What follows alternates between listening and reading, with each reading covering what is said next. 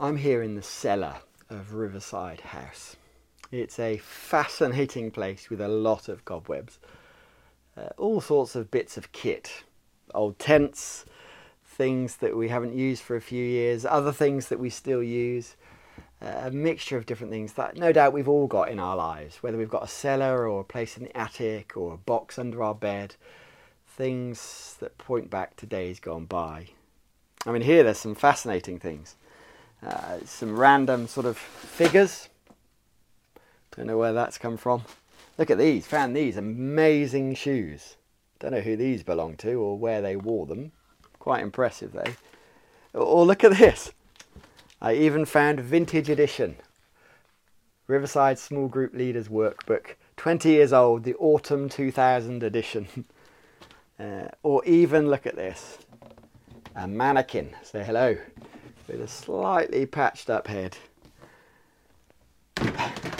Life gone by.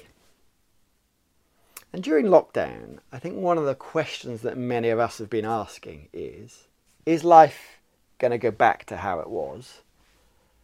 Or is there now going to be a new normal? And many of us, if we're honest, long for life to be different from how it was. We don't want to go back to how it was. We need there to be a new normal. And of course, what's true during lockdown is really true of the even bigger questions of life. And that's what Peter is talking about in the passage in the Bible that we've just heard read, as he writes to a group of Christians 2,000 years ago, in which he contrasts two kinds of lives. The lives they used to live and the life they're called to live. And he basically is posing a question for them and a question for us today. What kind of life do you want? And there's two particular things he focuses on. Firstly, do we want the life that is same old, or a life that is daringly different? Listen to how Peter describes their old life.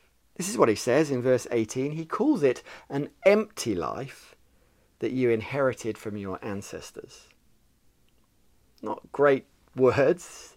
They used to live in an empty way. What was it that made them so empty then? Well, he says it in verse 14, because they were living to satisfy your own desires.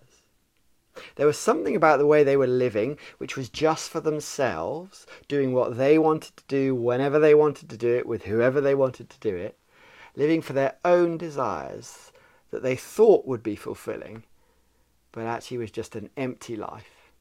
And it was the kind of life that they'd lived, and their parents and their parents and their grandparents and so on had lived, handed down without questioning, just carried on doing it, leading to emptiness. And I guess many of us know that to be true. That there's times in our lives where we've lived for ourselves, and after a temporary fix, deep down, just leaves us empty. I've got a good friend of mine who used to have it all. He had the Porsche, he had the swimming pool, he had quite a lot of money, he had a beautiful partner, and yet he knew deep down there was an emptiness despite having all that the world wanted to offer him. And so one day, he had his life totally changed upside down, and he would never look back. Why? Because he had an encounter with God. Because that's the contrast. There's the same old, the same kind of life that everyone lives, of living just for themselves, that leads to emptiness. Or there's a different life. Let me describe it to you as Peter says. He says, live as God's obedient children. There's a relationship on offer as children with your heavenly Father. That intimate, beautiful relationship with a good, perfect Father. And so therefore, they want to live for him. And what does that life look like? Well, he describes it. Living in reverent fear of him during your time as temporary residents. In other words, not living for this world, but living for your Father. That's the first offer. The kind of life that just leads to emptiness, or a life that is daringly different. Living for God, who is your Father, who knows what you need, knows you, created you, has good things in store for you. And he calls these followers of Jesus to live holy lives. Now that word holy is a bit of a bad rep. It sort of seems holier than thou. All it means is set apart, different, being like your Father in a world that is not. Daringly different, so that people see your life and notice a difference. Do you want your life just to fit in like everybody else, or do you want to be daringly different? That's the opportunity. Same old, leading to emptiness, or daringly different. But it's not just life now that is the contrast that Peter says. Because this friend of mine who had this encounter with God, he wouldn't give up everything he had for what he's now got. Because now what he's got is not just peace, not just grace in his life, but he's now got hope for the future. Whatever the circumstances, he's full of hope because he knows he has a Father that has a future for him that will last. And that's the contrast that Peter says.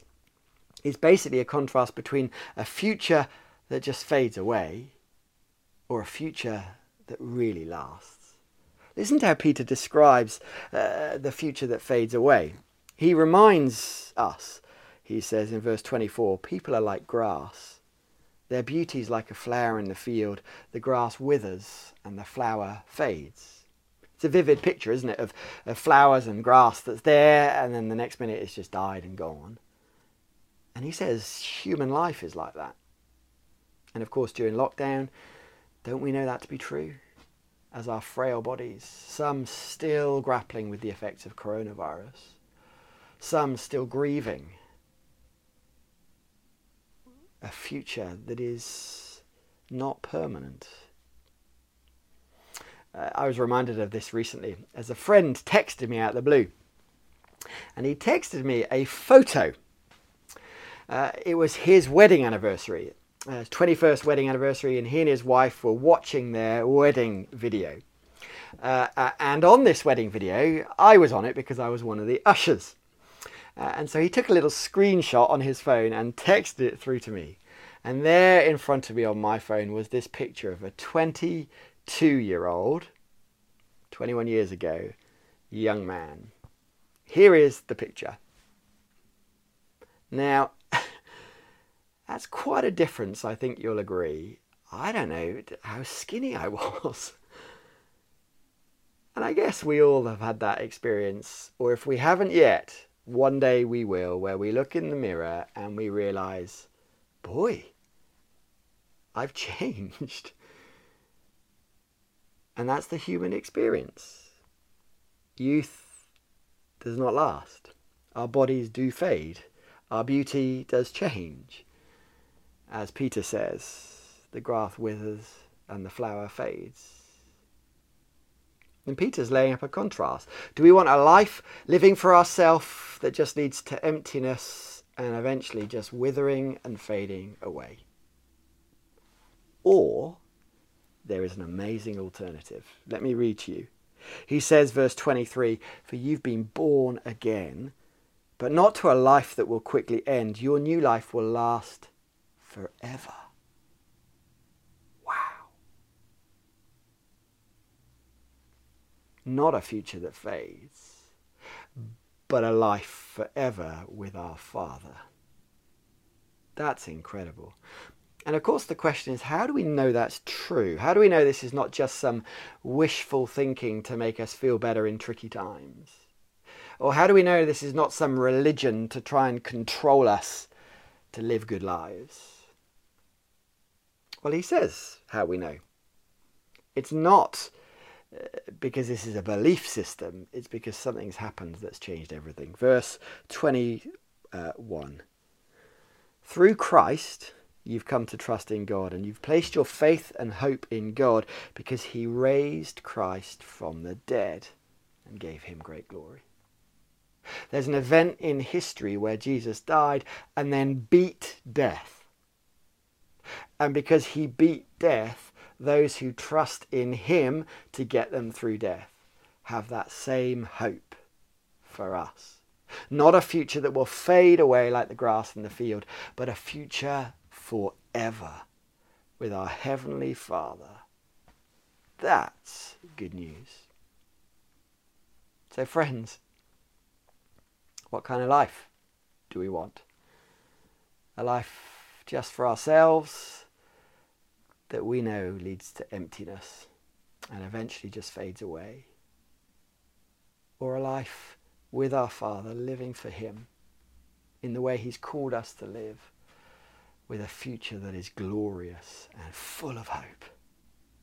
And I guess for some of us, right now watching this, we don't know God as our Father. And there's an opportunity even today for you to say, yes, I want that. I trust in you, Lord Jesus. And for others of us, we would say, yes, we are able to call him Father. We are a follower of Jesus, and yet we look back to that kind of living, that old way, and with sort of rose-tinted glasses, and we kind of flirt with it and long to go back. And there's just that reminder, as Peter says, don't slip back into your old ways, because that's a life that just leads to emptiness. Come, walk with your Father into a future of great glory and real hope. That's good news. So I'm going to pray for us. And as we pray, wherever you are, you may find it helpful to close your eyes and be still. And I'm going to pray that God, by his Spirit, would give us that sense of him as our Father, knowing us, loving us, calling us onwards with him to that glorious future. Let's pray together.